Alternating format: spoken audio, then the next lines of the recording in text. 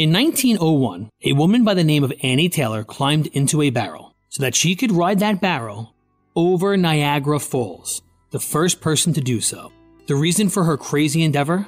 She was struggling to make ends meet, and she was hoping for fame and financial security. It's Ryan from United Faith Mortgage, a faith and family mortgage team that tries to improve your financial outlook without having to ship you over a 170-foot waterfall. Our mortgage team happens to be an arm of a bigger company who is a direct lender, which means our company gets to use its own money and make its own decisions within its own walls. There's no middleman. This advantage often allows us to get you a better rate, which can save you monthly and lifelong money through a refinance, or help you with a cash-out refinance, cashing out some of your home's equity to use for life. We are United Faith Mortgage. United Faith Mortgage is a DBA of United Mortgage Corp., 25 Melville Park Road, Melville, New York. Licensed mortgage banker. For all licensing information, go to nmlsconsumeraccess.org. Corporate NMLS number 1330. Equal housing lender. Not licensed in Alaska, Hawaii, Georgia, Massachusetts, North Dakota, South Dakota, and Utah.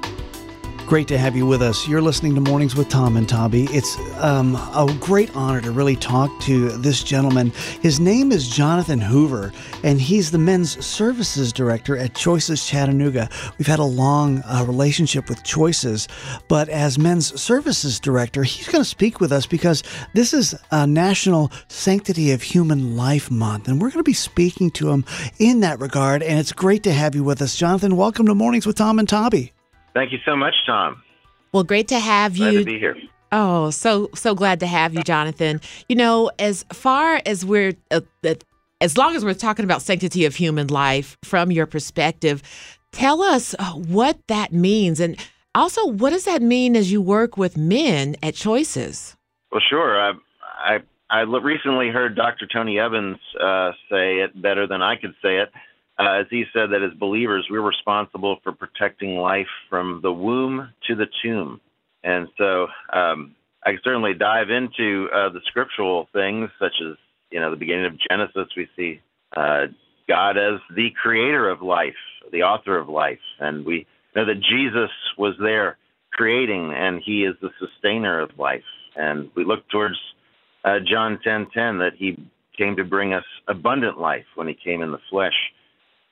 But specifically to men, as we look at the scriptures, we see that God's principal design to spread life and to multiply life was through the family. And his design was a man and a woman in the covenant of marriage, having children and raising them up in the nurture and admonition of the Lord. So at Choices, we have a unique opportunity, especially from the men's side, that we can be God's instrument to restore the design of God's family in this broken world. Well, I love that, Jonathan. As you're taking a look at it, you're looking at the family as a whole as laid out in Scripture. And we are speaking with Jonathan Hoover. Thank you so much for joining us in this conversation here. And Jonathan, you're working with men, and usually the people that come to Choices are dealing with an unplanned pregnancy. And as you're working with these men, what's that process like for them as you're working with them through that particular season of their life, which is unbelievably difficult? It is. God designed men to have an innate desire to protect life and to protect their family.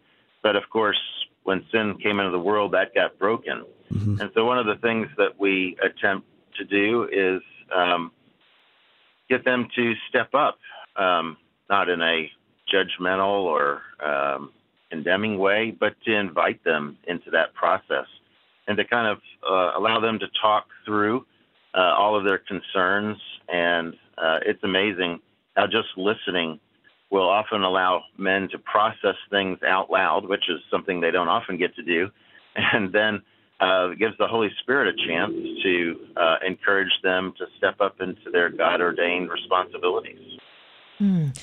So we're talking with Jonathan of Choices, who works with the men's program.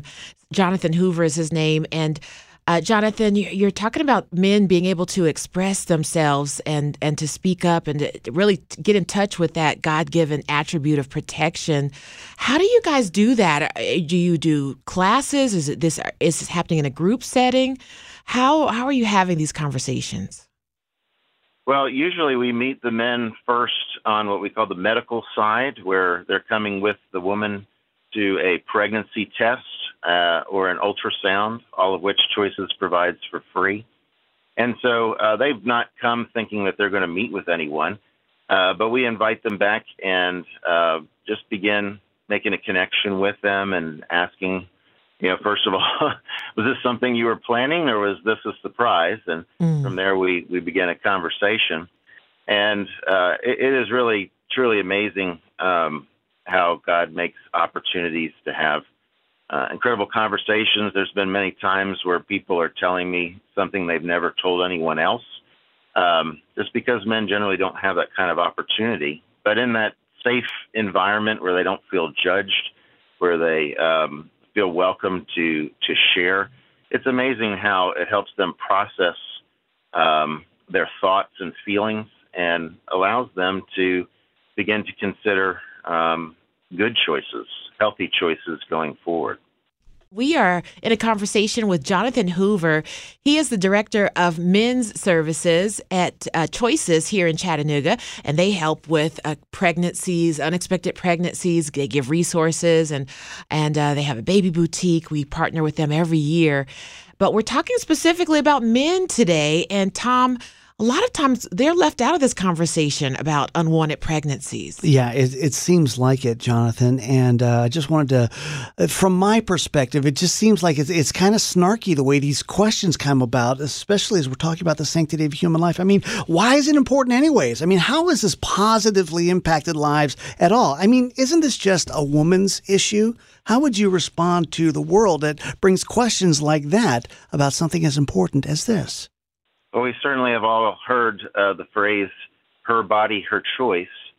But there was a man involved in a decision to have sex, and the result is an unplanned pregnancy, perhaps. And so even though it may, in some places, thankfully not in Tennessee, but in some places still be her choice about whether she's going to have an abortion or not.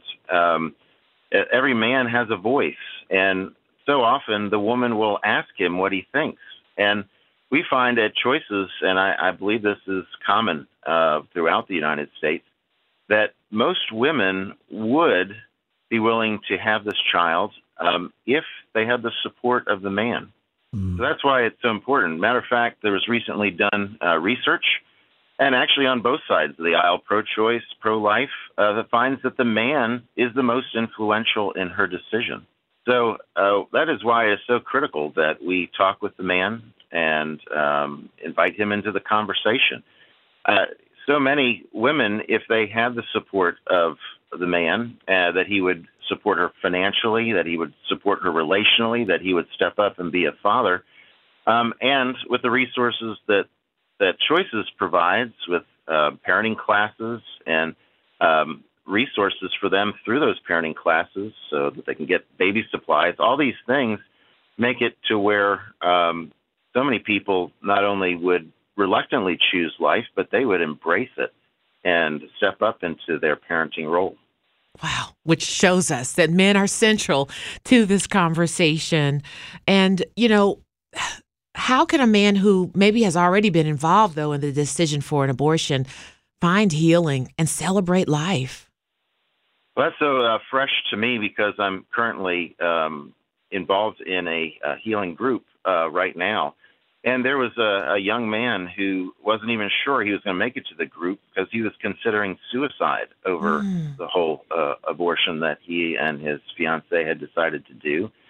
And that sounds maybe like an extreme example, but every person is affected in some way. And most commonly, there is certainly that feeling of regret, guilt, shame. And so it can lead to other things. It can lead to depression. It can lead to drug use. It can suicidal thoughts, and all these things. And the wonderful thing that Choices has is it has the opportunity for both men and women to reach out for hope and for healing and to find forgiveness. And I'm so grateful that man made it, and that he was so encouraged by our first session with these other men. He really connected with them. He left encouraged, and I can't wait to see the healing, hope, and forgiveness that he will receive in the coming days. That's, absolutely beautiful. You're hearing the voice of Jonathan Hoover, Men's Services Director at Choices. And there are men that are listening to us right now that are thinking, I've been through this and I want to maybe come alongside some other men who are going through it and help. If somebody wants to volunteer, what's that process? And do you even take volunteers in this regard? Oh, we do. For all of our services, we are dependent on volunteers. And especially on the women's side, we are short right now, but also on the men's side. I have seen God do amazing things. We've grown from about 5 men to 13 active, with 2 more in training right now, which is just amazing, including a couple involved in these after-abortion support. But I could use a lot more because we keep growing by leaps and bounds. God is so gracious.